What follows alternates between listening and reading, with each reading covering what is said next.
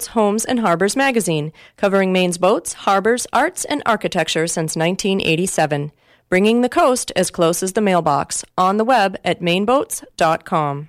And you are listening to Community Radio, WERU-FM, 89.9 Blue Hill. The time is 10 o'clock. Stay tuned for Wabanaki Windows with your host, Donna Loring.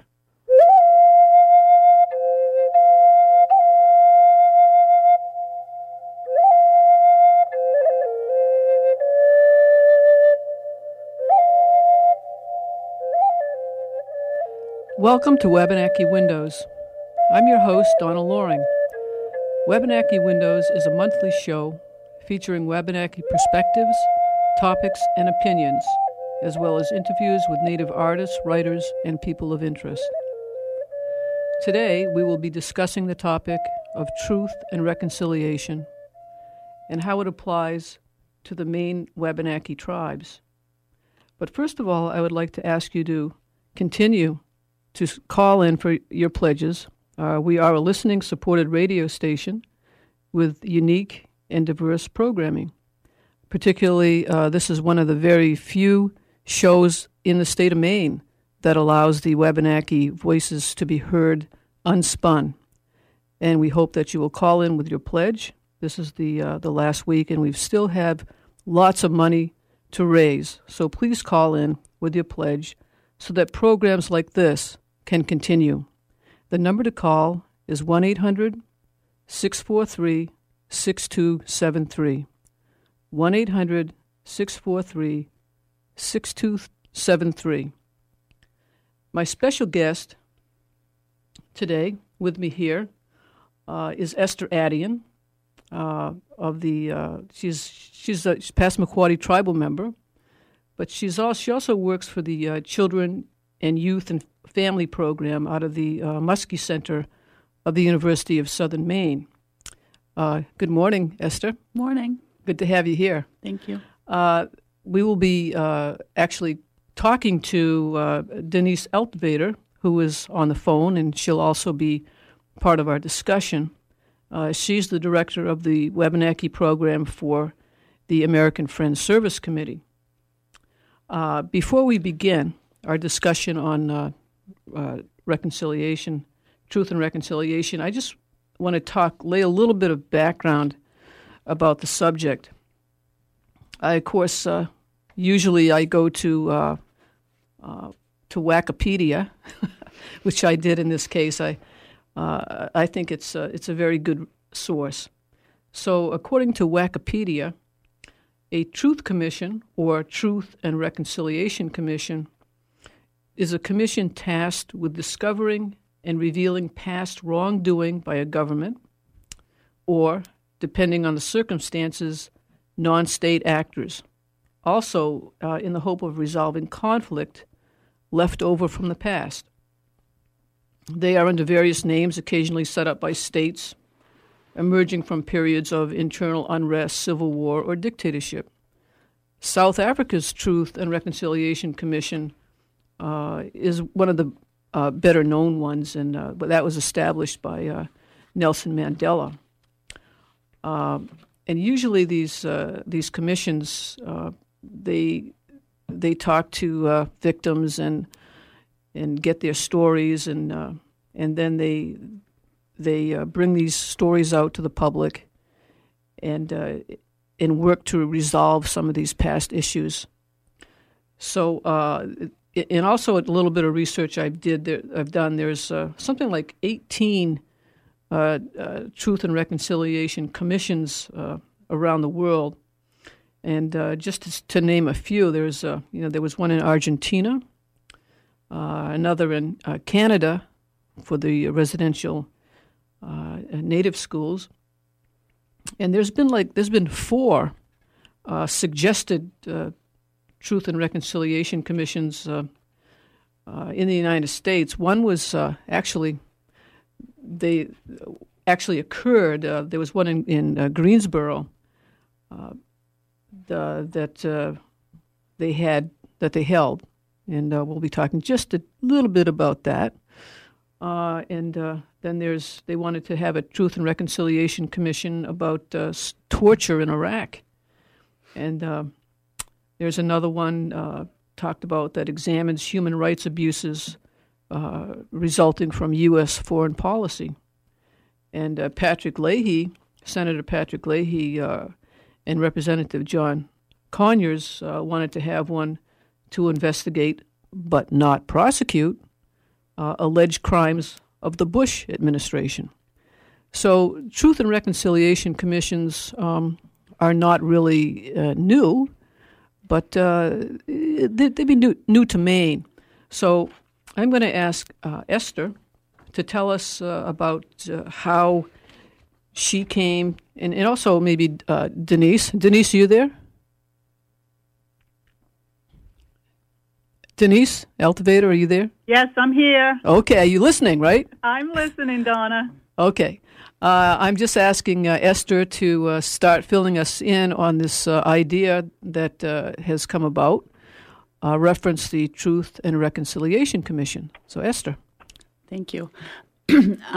One thing I'd like to start out by saying is that many of the truth commissions around the world have as one of their objectives a nation-building goal. And this Truth Commission process that we have undertaken is different in that we're really, the two purposes are to give voice to Wabanaki people and their experiences with state child welfare. And the other purpose is to improve practices for Wabanaki people. There hasn't been a Truth Commission in the United States territory for Native people. There, you mentioned the Greensboro Truth Commission, and that was around an event that happened in Greensboro, North Carolina.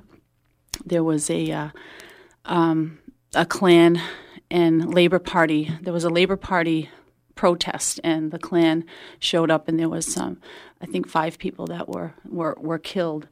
And that Truth Commission was not supported by the Greensboro City Council at all. It was a grassroots effort supported by the Andrus Family Fund, which is the funders for our project. The Truth and Reconciliation process that we're working on, as I mentioned, deals primarily with Wabanaki people's experiences with Maine state child welfare from the passage of the Indian Child Welfare Act in 1978 to the present.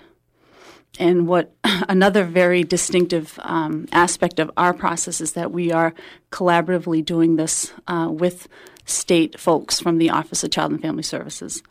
The TRC convening group is represented by tribal child welfare workers, tribal folks that represent other agencies like Wabanaki Mental Health and the American Friends Service Committee, and by folks from the Office of Child and Family Services. So, Esther, or Denise, either one of you, why did you think that there was a great need for a Truth and Reconciliation Commission? I'll have to backtrack a little. In 1999, staff from both the state and tribal child welfare systems came together to address the issue of state noncompliance with the Indian Child Welfare Act, which is a federal law. Okay, the Indian Child Welfare Act is a federal law that was passed in 1978. And what was that about? What did that do? What was the effect of that law? The ICWA, as we call it, was passed in 1978 to address the high numbers of Native children that were taken from Native homes and families and communities and raised in non-Native homes. Okay, so and that number was so outrageous that they had to create a federal law to protect those children and families? Yes, there was a very disproportionate number of Native children that were being taken into care and being raised outside of their communities. I believe in the state of Maine, the rate was 19 times that of the country. So in the state of Maine, a Native child had 19 times more chance of being taken away from their family and raised outside of their family and community and culture. Okay, and you saw this occurring when you decided that this commission would be in '99, we tribes and the state folks got together and started building a really positive collaborative relationship around developing the training for state workers to increase their ICWA compliance. And a lot of improvements have happened since 1999. We have tribal folks facilitating the ICWA component of the pre-service training that's offered to all caseworkers. We have the state commitment to treat tribal child welfare staff as equal colleagues. Tribes receive access to Chafee independent living funds. There was passage of legislation in '99 that allowed the state to recognize tribally approved foster homes. So a lot of progress has been made, but still, tribal child welfare workers would still talk about encountering this invisible wall, as they called it. There was something there that it was hard to articulate. And we decided as a group, OCFS included, that we really needed to go back into the past and really hear the stories of people to validate and acknowledge their experiences before we could really move forward in a more productive, collaborative way. So this OCFS you refer to is Office of Child and Family Services? Yes. Okay. Denise? Yes. Do you have anything you would like to add? Yes. When we began this work in 1999, within the first year, we trained over 500 DHS workers as a combined group, state and tribal together. And over the last 10 years, we have developed not only a really good working relationship, but a very close personal relationship where we agree and we understand the needs of the youth, and our primary focus is truly to make sure that Native youth get the best treatment and the best services that they can. And we're in a time right now in the tribal communities where we're dealing with all kinds of issues that have to do with things that happened in the past, some of them from the state and some of them not from the state. There are other issues that need to be addressed, but this particular issue has come about because of our great working relationship and our caring together about what happens to Native children. And, right now, grandparents and parents are parenting their children based on their experiences of being brought up either on the reservation or in non-native foster homes. And that and those experiences have changed the way we behave and the way we think and the way we are as people. And so that whole historical trauma that people experienced while they were taken from their communities and placed in non-native foster homes is to this day being handed down to our young children and our grandchildren. Yeah, so it's a generational sort of what Eunice Bauman used to refer to as soul wound. Absolutely. And, and as we talked about wanting to really, this group is a very unique group. We are the first group across the country. We are a model for other states on working together, the state and the tribe, on child welfare issues, which is a huge, difficult issue. If you want to name a bunch of issues that need to be dealt with, I think this is one of the biggest, and it has the most hurtful history behind it. So, everybody working on this deserves a whole lot of credit for the hard work that's been done up till now. And doing this Truth and Reconciliation, to me, Maine has, in many ways, in different areas, been the first to do some things with Native communities. I know there are places where people think that they have done some things worse than other states, but there are some things that they have done really positive, and this ICWA project is one of them. The other thing is Maine went and on its own passed ICWA for the state of Maine. They went over and above what the federal law says. And state Department of Child and Family Services is developing, along with the tribe, a special document that will teach their workers how to implement ICWA, not only the intent of the law, but they want to make sure that the spirit of the law is included in that. And so this Truth and Reconciliation process is unique. It's a first. It's groundbreaking. It is one of the very first truth and reconciliation processes where the two opposing sides, which we don't consider ourselves, but if that's the way you want to look at how truth and reconciliation operates, are jointly working to do this together for the betterment of the communities. It's for the healing of the tribes. I truly believe that if this process goes forward, we're going to start seeing, and we already have started to see, people come forward and talk about their experiences who have never talked about being in foster home before. And we have already trained people in the communities who can talk with these people and be supportive. We are going to do this. The idea came about jointly with the state. We've worked on it, and we've worked very hard and diligently on it. We are in the process. We have gotten all of the tribes to sign on to the declaration. We are in the process of working with the governor's office to sign on to the declaration. We are hoping to move forward with this and together and be another piece of groundbreaking work for the state of Maine. But whatever happens, it's going to go forward. We are going to do the work because it's that important, and it absolutely has to be done. Denise, do you have any idea of the numbers that have been affected by these foster homes and residences and whatever? You know, when we first started this, and even a year later, we all looked at each other and said, do we have a clue? And we all were like, no, we don't have a clue. And then about 6 months ago, as we started putting things, I put stuff on Facebook. We've talked to people. I've made presentations before the governor and council. We've gone to different communities and made presentations. I've received emails from people who live outside of Maine. I've received calls from people who live in my community who I have known my entire life, who I never knew were in foster care.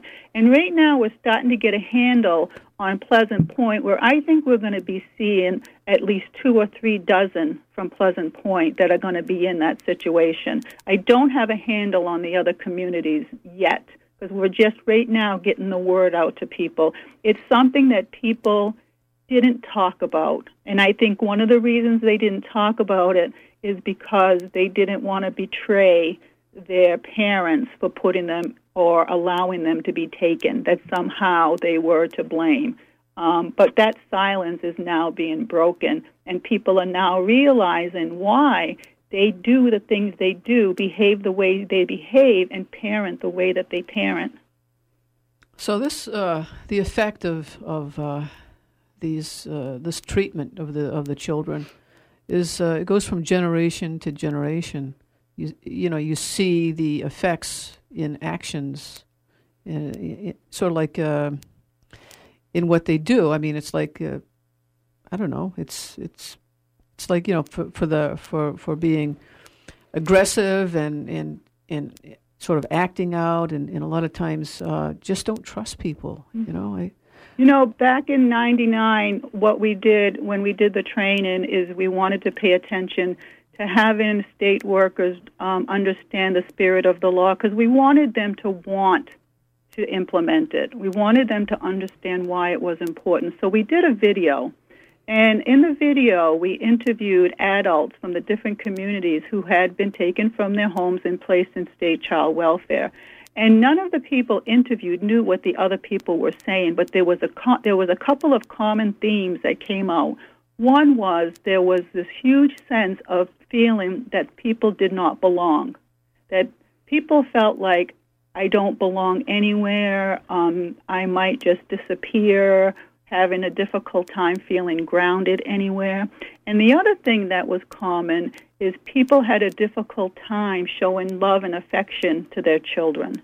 They were void of emotion and unable to just, hug their children and say, I love you. So those were two common themes that came about from watching the video and listening to everybody. And we ended up naming the video Belonging. I also want to add that, through the truth-telling aspect of this process, We will hear a lot of stories of trauma and pain. But I also want us to remember that we're not supposed to be here. The policies against Native people were that of genocide. And we are still here. So I want to highlight that we will hear stories of strength and survival and things that we did, to remain here. I guess I'm sort of curious as to know the process that you envision. How does this? What do you see you doing with this?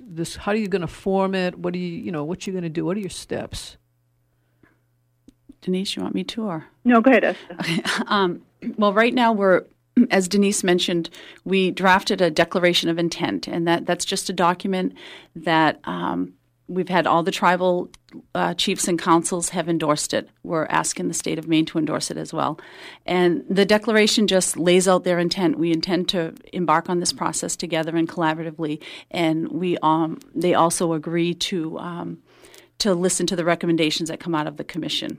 The next step is to find a commission. We have to collaboratively work together and decide on a process to select commission members.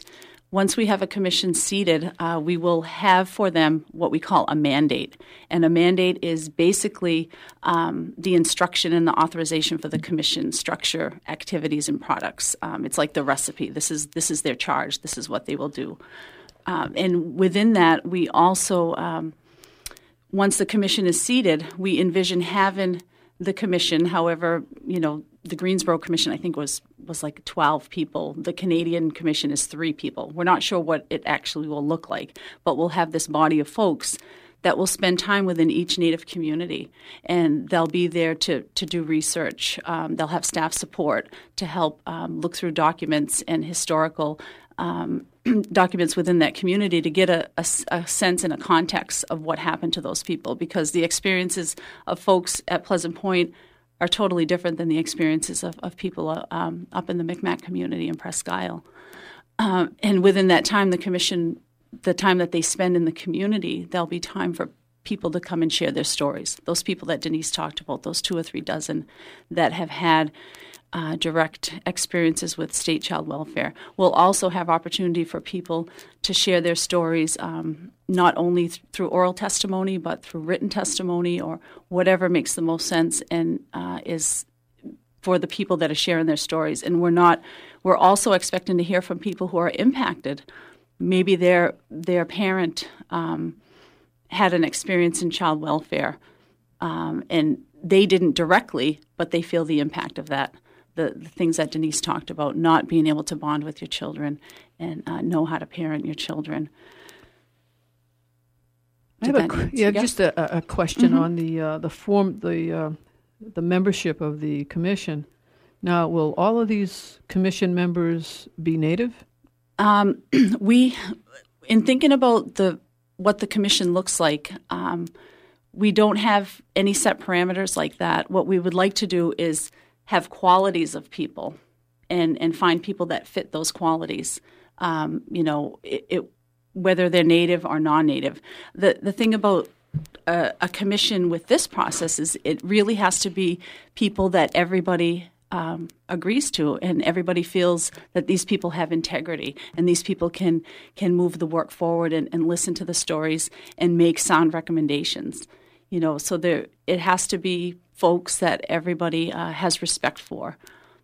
So in the charge of the commission will be decided after the commission is formed? No, well, as soon as we have the declaration, all the parties sign the declaration, we have a convening group that is made up of representatives from the Office of Child and Family Services for the state and all of the tribal child welfare programs. And that convening group will work with the tribal and state governments to create this mandate before the commissioners are selected. Now, you mentioned researching documents on the in the tribal communities. Mm-hmm. Now, have you gotten approval or backing from the tribal communities? Yes, we have met with each tribal chief and council in all of the 5 communities, and all of them have signed off on the Declaration of Intent. They're very supportive. One council meeting I attended, the tribal chief said, "It's about time. They're really ready for this." Yeah. And another thought comes to mind is that once stories are being listened to and discussed and whatever, it seems that there will be a big impact on the person telling the story and the people listening to the story. So my question is, what sort of counseling or will you have special counselors available for these people that might need it? We're in the process now of building the capacity within each community.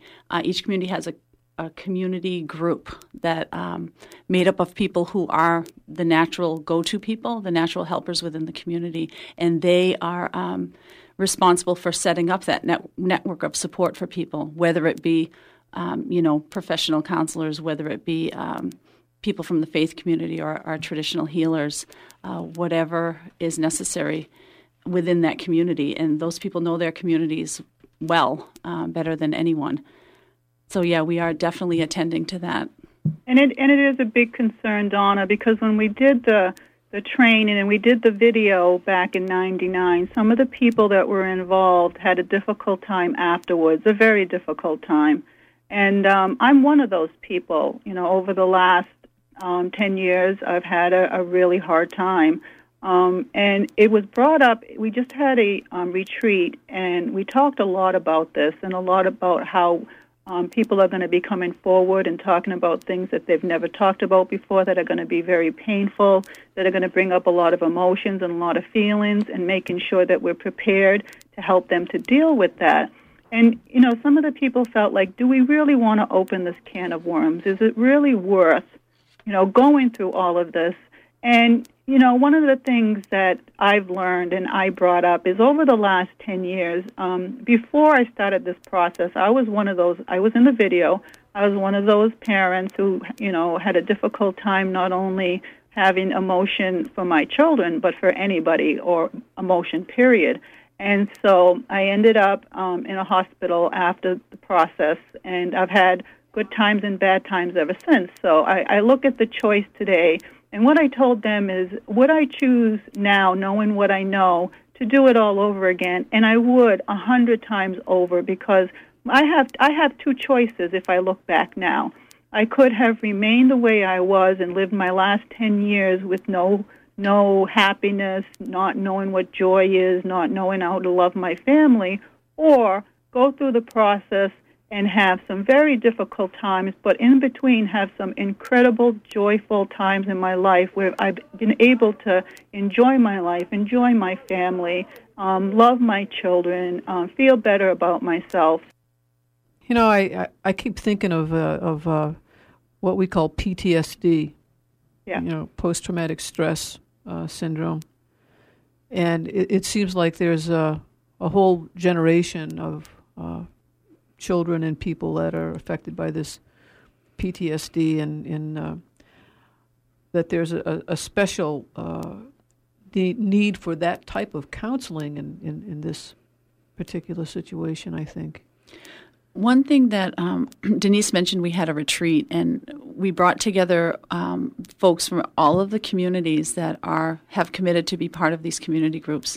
And we focused on acknowledging that everybody has the capacity to help each other. You don't necessarily need to have a degree. We need to pathologize some of these things. We all have the capacity to listen to each other, which is key to healing. Our ancestors actually did that. We actually sat around and listened to each other, however long it took. So I know some folks have probably participated in a talking circle, and if you've ever been in a talking circle, sometimes it can last hours and hours, and that's because we had the capacity to listen and give each other that complete attention. So not to discredit, professional counselors anyone from the mental health profession, but they're just a part of the support network. We also need, just common citizens to be able to listen to each other and help each other heal. So we all have that capacity. You're listening to WERU, Wabanaki Windows. I'm your host, Donna Loring. Our topic today is the Truth and Reconciliation Commission for Wabanaki Children here in Maine. Denise, do you have anything to add to that? Nope. I guess the only other thing I want to say is we've involved people who know what the resources is. We will have, everyone will have available to them resources, where to get help, where help is available, and we'll have people who can help them find those resources if it's necessary. So we're really being very, very careful, making sure that people are taken care of and are safe as we do this process. So, another piece to this. I mean, there's always barriers when you're trying to get something done, and I don't know if this would be a barrier or it could or could not be. But we have a change in administration here in the state. We have a new governor and new staff. So how are you going to start educating them? Or it's a two-part question. I guess you need to educate them and win their support. But failing to do that, let's hope you don't. But do you have a plan B? Well, I'd like to think we have, I guess it would be called the Plan A1. We have a Plan A, which is to go forward with this with the support of the current and the new administration within the state. And Plan A1 is to go forward without them. It'll be the same process, but it'll be just the tribal communities that are doing that.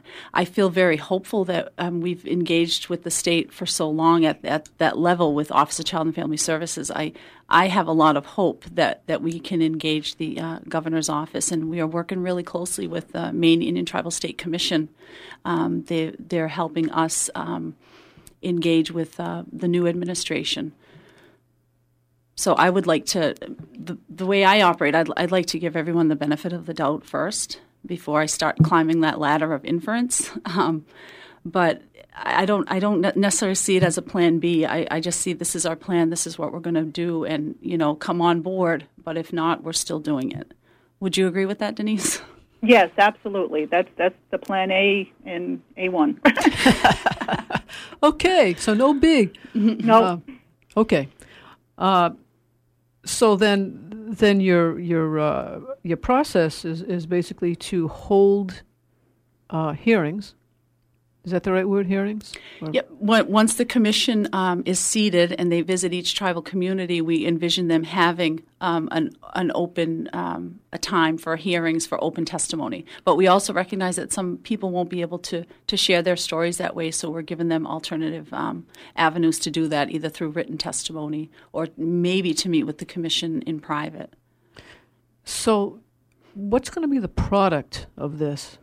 Out of Truth Commissions, usually the product it's called an executive summary, and it summarizes the testimony and the themes throughout the testimony, and at the end it makes recommendations to address those whatever had happened. So it's really to find out what happened, what is happening, and what needs to happen to improve practice.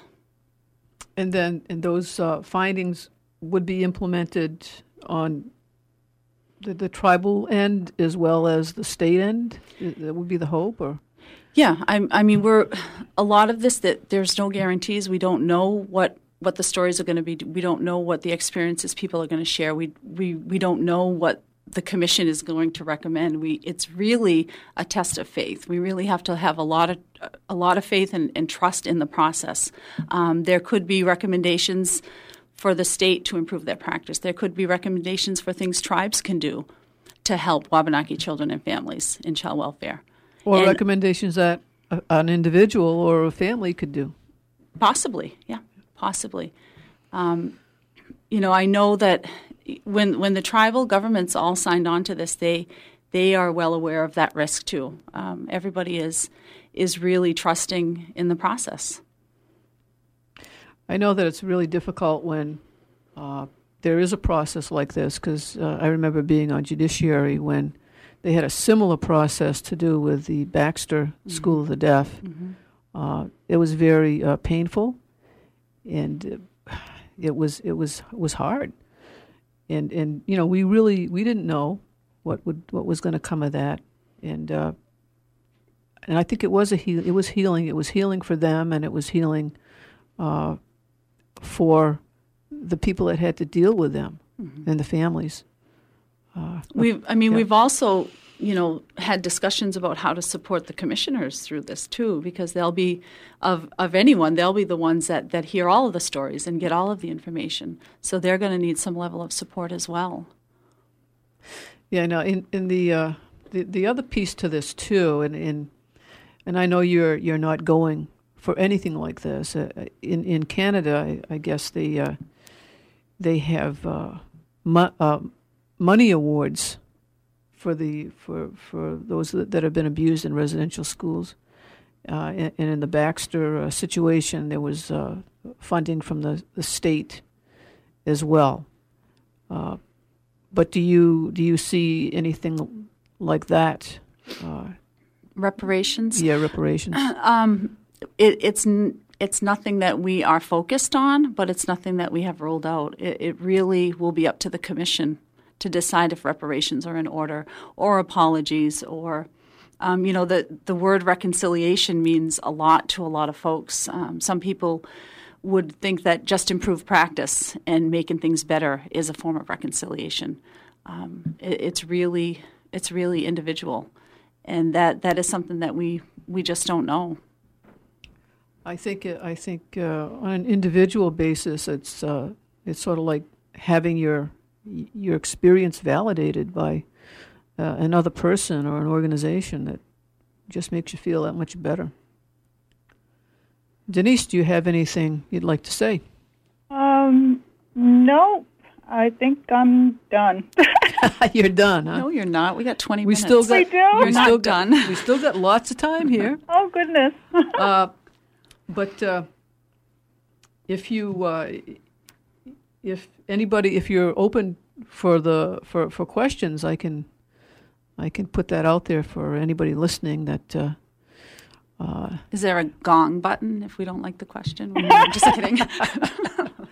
No, for those of you who've been listening to us, this is WERU, and I'm your host, Donna Loring, and we've been talking about truth and reconciliation for Native children that have been in foster care and been affected by the Indian Child Welfare Act and the situation here in the state of Maine.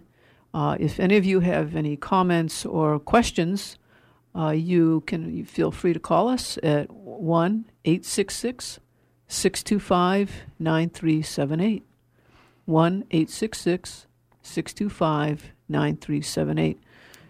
Esther, you look like you're going to say something. Yeah, I just wanted to talk a little bit about the value of relationships within this whole process. Really, this Truth and Reconciliation process started back in 1999 when state and tribal folks got together to develop that training around ICWA compliance. And if it hadn't been for all of the hard work and the discussions and the laughs and the tears, we never would be here now. I think Denise would agree with that too. Yes. Because really all of these constructs that we're talking about, when you talk about disproportionate numbers of Native children being removed from their homes, what we're talking about is oppression, and we're talking about internalized oppression, and those are created by humans, but they're not humane.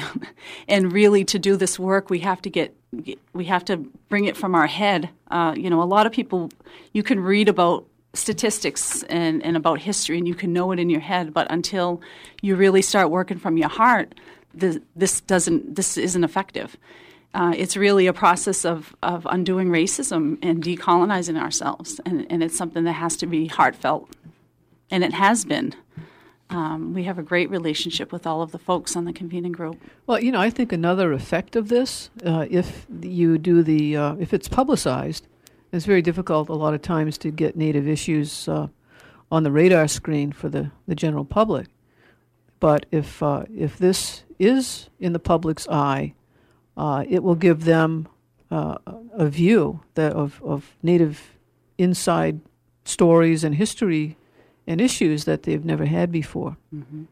And I think that that's very, very important for this. Yes, it is. It has, and as Denise said, it has never been done on U.S. territory. There has never been a Truth and Reconciliation for Native people.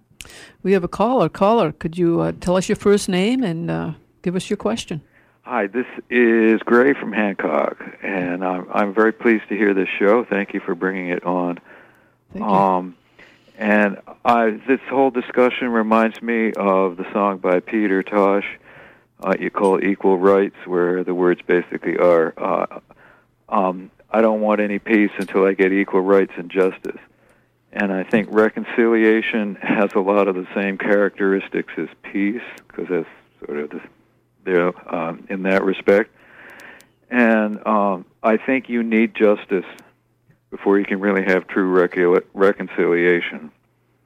And if that's going to happen also, I think you need to have the individuals who have been harmed, and I can't imagine what that must be like, meet somewhere with the people who harmed them or the institution that harmed them, but as equals. In other words, an individual against meeting the government is always at a disadvantage, and you have to create some kind of situation where there's some kind of parity in the meeting, so that justice will be served and it won't be just sweeping something under the rug. Anyway, that's my comment, and I'd be interested to hear your Thank you for calling. Just as reconciliation means different things to different people, so does justice. Some victims might feel that justice is served if they get an apology. Some victims might feel justice is served if there's a change in policy or a change in practice, or if they receive reparations. But definitely those are conversations that the convening group has had about truth, about justice, about peace and reconciliation. And, that is definitely on our minds. Denise?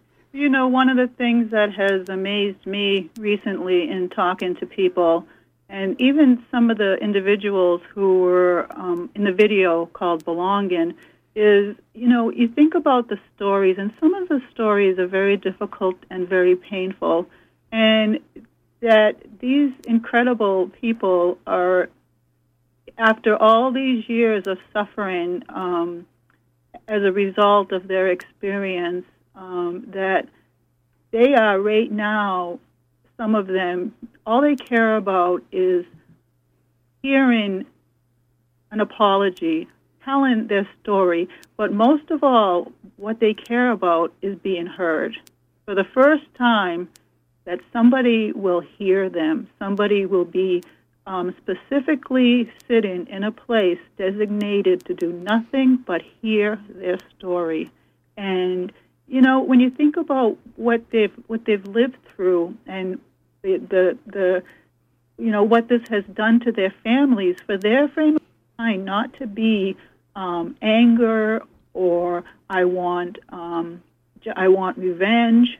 I want to be heard, and that's just an amazing and incredible thing for me, for a human being to be at. I admire those people very, very much, and that is why I hope that the state does come through and does work with us on this, because I think they will just be missing a really great opportunity if they don't.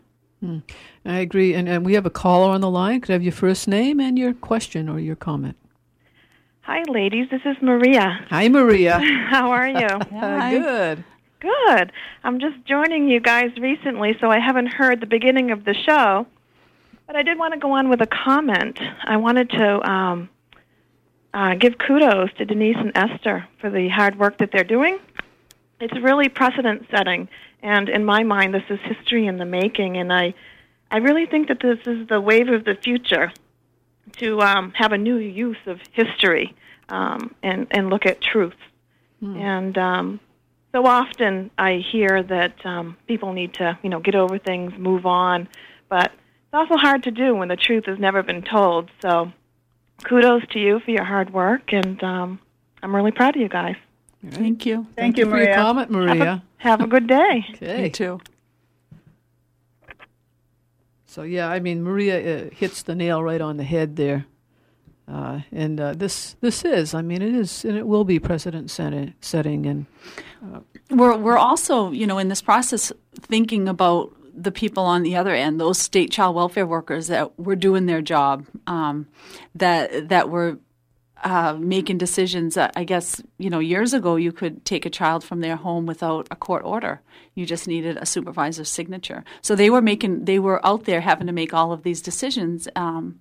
And so I'm hoping that this will be a chance for them to share their story and maybe do some healing for themselves for the role that they had found themselves in, and sometimes an impossible situation. so these for lack of a better word, I guess, hearings would also include stories from the workers as well. We're hoping. Yeah, we are very hopeful that we will hear from folks on that side, former caseworkers, former supervisors, administrators that made this impact and were part of this decision making. It comes to mind a story that Chief Commander told a while back about a child being taken and how she came up on the scene of a police vehicle being in front of a trailer and them, wanting to go in and take the child, and she basically said, "No, you can't do that. You're on tribal land, and we forbid you to do that." And there are stories like that that would, I think, add to the power of these scenarios and cases that come out. Mm-hmm.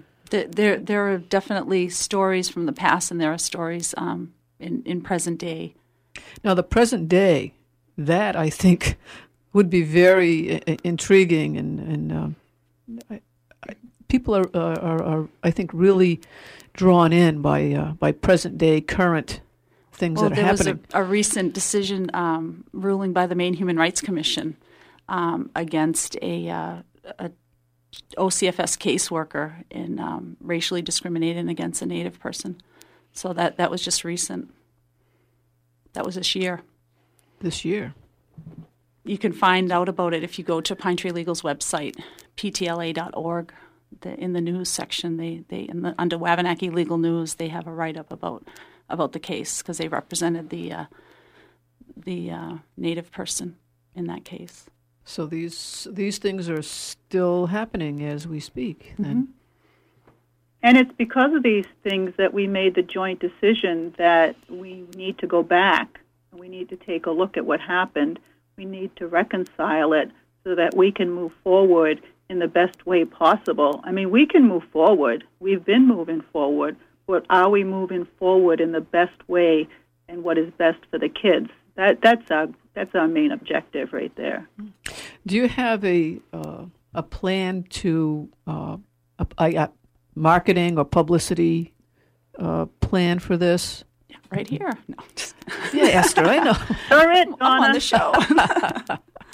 Yes, we are paying attention to that. We are in the process of developing a website.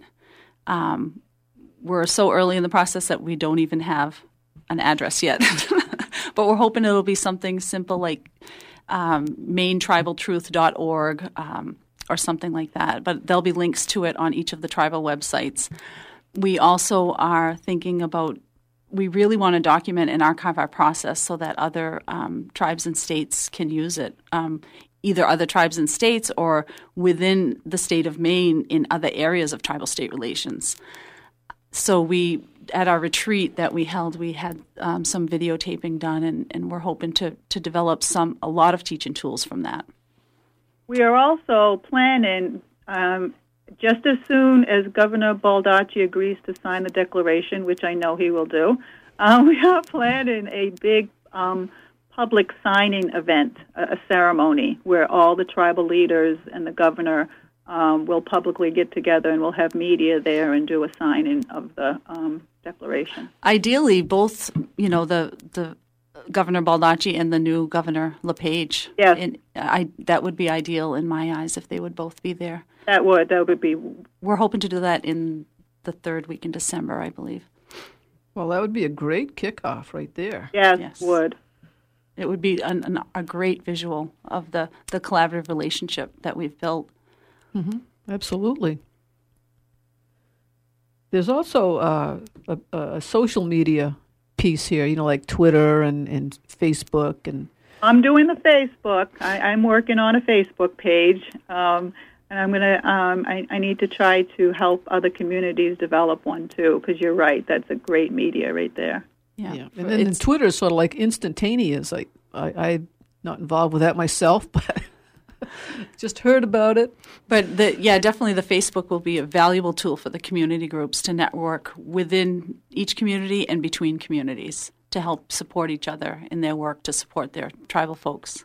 Yeah. I mean, this seems almost like a full-time job for you guys to do this. Yes. Yeah. Yeah. We've lots of planning. We've worked very hard. So, do you have any last thoughts about this? I'll go with you, Denise, first. I always have a visual of my grandchildren in my mind, no matter what it is that I do. I've done a lot of work with the Department of Corrections that I think has been very successful. I've done a lot of work around,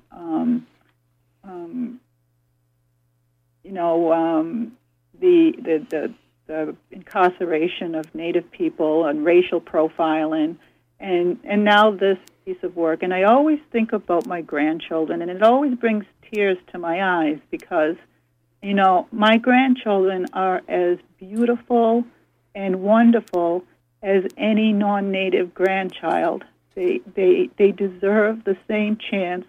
They deserve the same rights and opportunities, and they deserve to have the same chance to have a good future. And so that's why to me, this is very personal. This is very important to me. I want whatever I do to make a difference in the lives of my grandchildren, because I do not want them to ever have to go through what I went through in my life. That's why I just hope this works out. I really do. Esther? I just keep thinking about, like I said before, the value of relationships and the humanity of this process. Because really, when you talk about racism and oppression, internalized oppression, those are systems that we are all part of, not by choice. We didn't choose. We don't choose to be part of the system that oppresses people. But it's only when we get in touch with our humanity and we relate to each other on that level that we can really start to undo some of this. To me, that it's been so clear over the past 2 years, and it's really helped me in all areas of my life and how I relate to people and see people and how I appreciate people. I will say that when I heard about this Truth and Reconciliation idea, my mind went back to meeting Sheila Sisulu, who was the consul general at one time to South Africa, and who moved on actually to be the ambassador from South Africa. And I met her a number of times, had dinner in the embassy, and she actually came to Penobscot for a tribal chief's inauguration.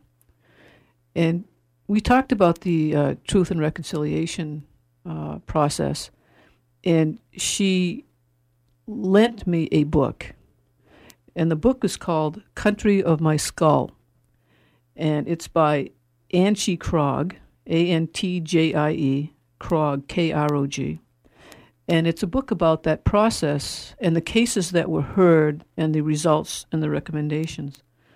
And at the very end of her book, and after going through all of the process, she writes this portion, and I'm going to just read it to you in closing. And she says, she talks about in a wild arc of air, I rock with the commissioners in the boat back to the mainland. This is after all of these hearings that she'd gone through. And she says, for all its failures, it carries a flame of hope that makes me proud to be here. But I want to put it more simply. I want this hand of mine to write it for us all voices, all victims. Because of you, this country no longer lies between us, but within its breaths be calmed after being wounded, and in its wondrous throat.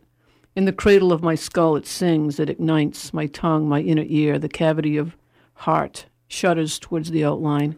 New and soft, intimate clicks and gutturals of my soul, the retina learns to expand daily because by 1,000 stories I was scorched. I am changed forever. I want to say, forgive me, forgive me, forgive me. You, whom I have wronged, please take me with you.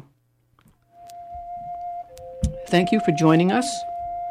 I'm your host of Wabanaki Windows, Donna Loring, and this is WERU, and hope to talk to you again next month for another show.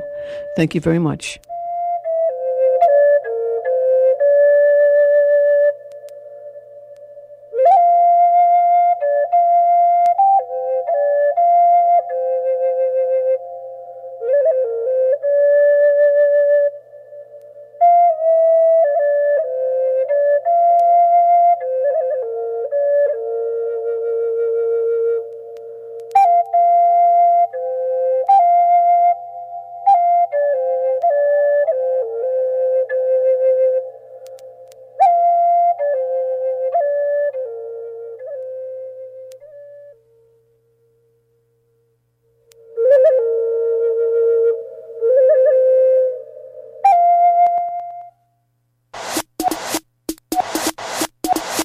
WERU strives to build community through music, news,